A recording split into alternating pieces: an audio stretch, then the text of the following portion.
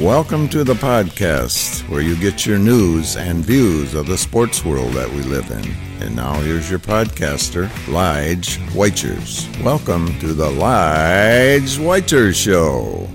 There's an old saying about the NFL that says week 3 is when people really get burned. Just when you think you have everything figured out. You've seen 2 weeks of NFL football.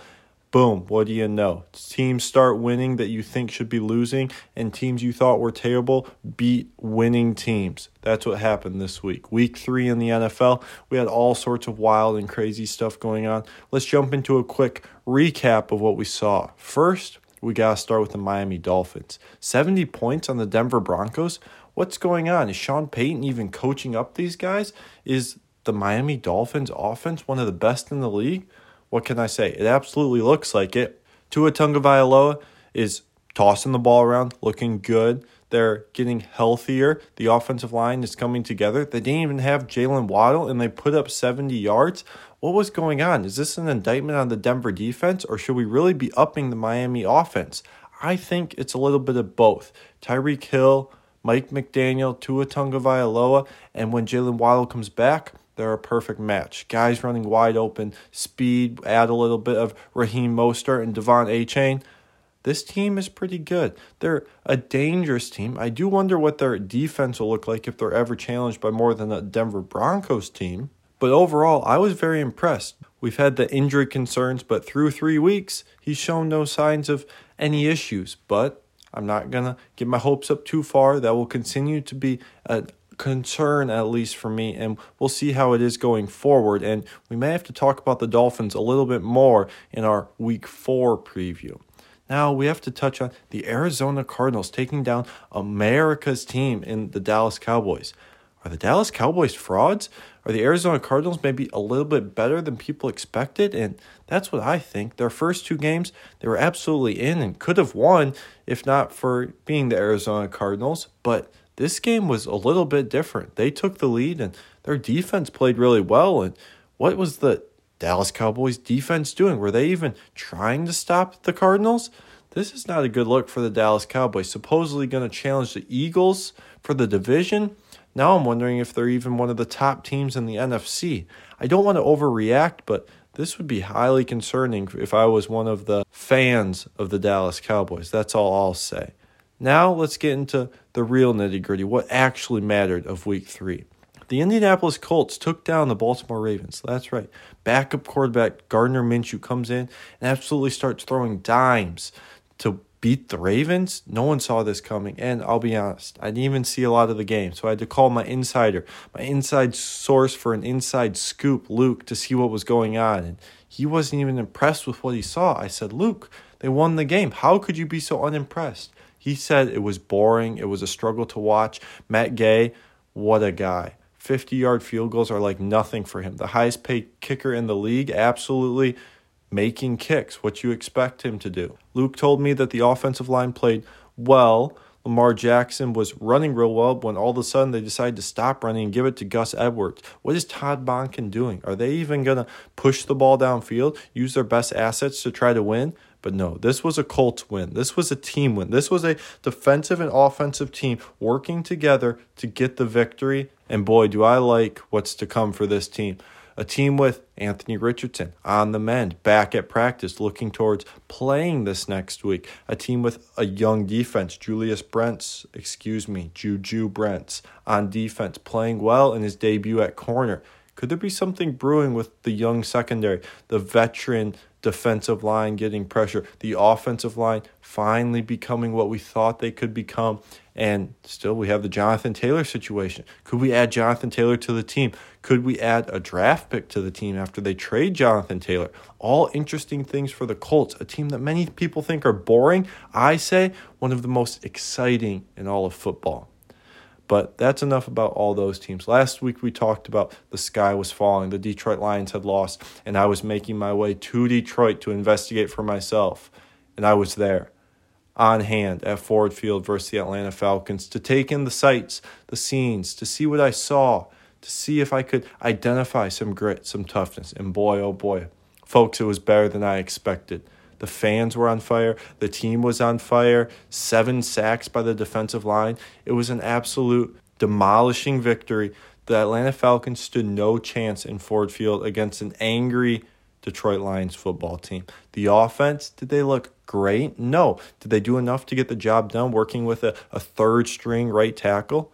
Absolutely they did. The secondary showed much improved than what I was expecting. 2 backup safeties getting the start. Now, could Desmond Ridder even hit the broadside of a barn? No. But why couldn't he? Because the secondary was locking down people. He was getting pressure all the time, and Bijan Robinson and Tyler Algier had nowhere to run. This was a domination. This was a Detroit Lions team that can absolutely win the Super Bowl, absolutely win the NFC, and absolutely win the NFC North. I would be worried if I was any other teams. All I hear are haters. Oh, they're the Lions. They're going to lion. Keep thinking that way, and we'll see what happens at the end of the year.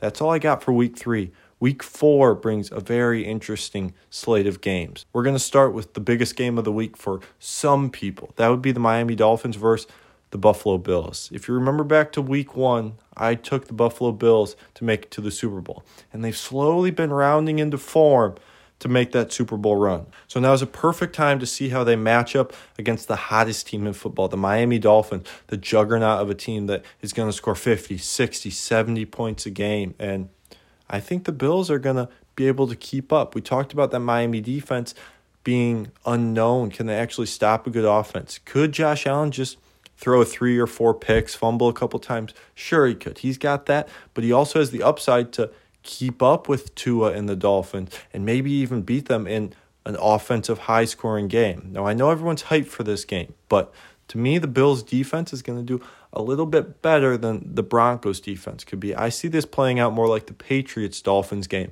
Not low-scoring, but mid-20s with the Dolphins doing well, but the Bills are going to come out on top. That's right, folks. You heard it here first. The Bills are taking down the Dolphins. This is, a very hot take, but it's what we do here on the Lige Whiter Show. We give you hot takes. I'm taking the Bills to take down the Miami Dolphins.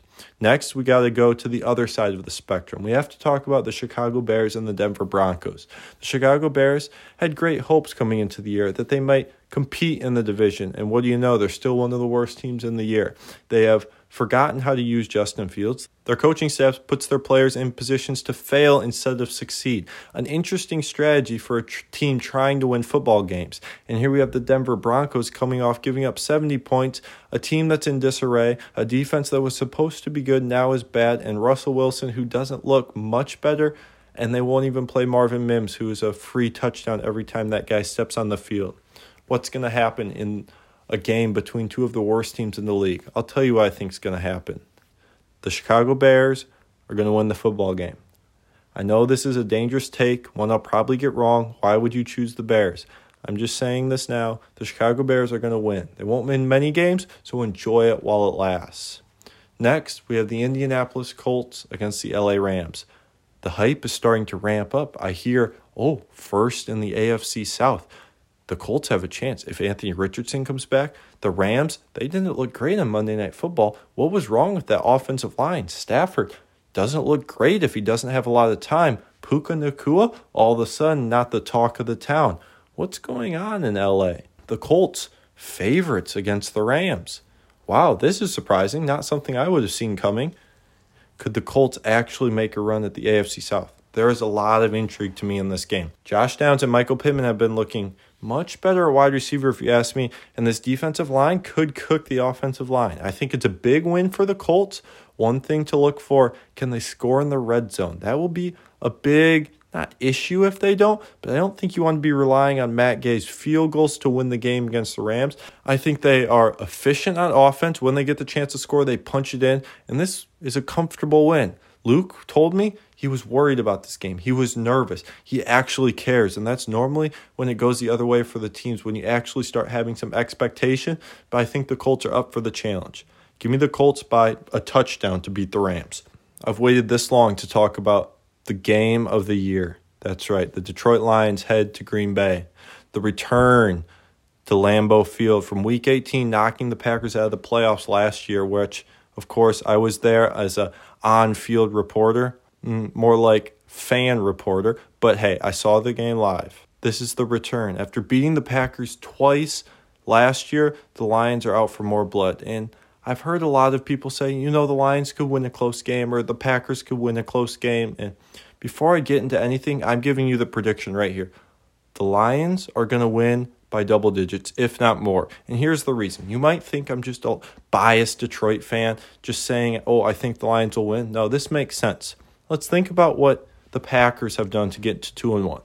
They beat the Bears, who are, the worst team in the league, all sorts of dysfunction, and people pretty much agree that they are terrible. Then they lost to the Atlanta Falcons, who, let me tell you, are terrible. I saw the Atlanta Falcons in person, and this is not a good football team. This is a football team that struggles to score points, shouldn't be scoring points on you if your defense is any sort of good, can't throw the ball, maybe they can run the ball, and their defense is mid at best, and the Packers lost. What did they do that last week? They were down 17-0 to the Saints until they injured Derek Carr just to come back and win 18-17 when the Saints had Jameis Winston. This does not sound like a good football team to me. This sounds like a team that is 2-1, hasn't looked great, has played awful teams, and is not the class of the NFC North. The Detroit Lions, on the other hand, beat defending Super Bowl champs Kansas City Chiefs. They had a rough game against a decent Seattle, lost by a touchdown, and then they did what good teams do to the Atlanta Falcons. They beat them down, never gave them a chance, and dominated that game pillar to post. That's reasons. Those are unbiased takes. That is what happened. The fact that the Lions are only favored by 1.5 points, that's wrong. This is a double-digit win, 28-17, 31-14. This is what I'm seeing. This is a statement win. The Lions are made for Thursdays. 3 Thursday games this year. What am I expecting? 3-0? Absolutely. There's some injuries going around for both teams. The Lions looking to get back left tackle Taylor Decker, kick Sewell back to the right side, fix that, and get David Montgomery back. The Packers might get Aaron Jones and Christian Watson back, but 2 offensive linemen still out. Devondre Campbell out at linebacker for the Packers. Things are not looking good for the Packers. I've heard rumors that the Packers think they're all this. I've heard it all. Jordan Love has some Aaron Rodgers tendencies. He's looking really good. Watch this sidearm throw. Let's see about that Thursday night, and we'll see what the final score is. Give me the Lions by double digits. In great news, Elijah's Lock actually won last week. That's right.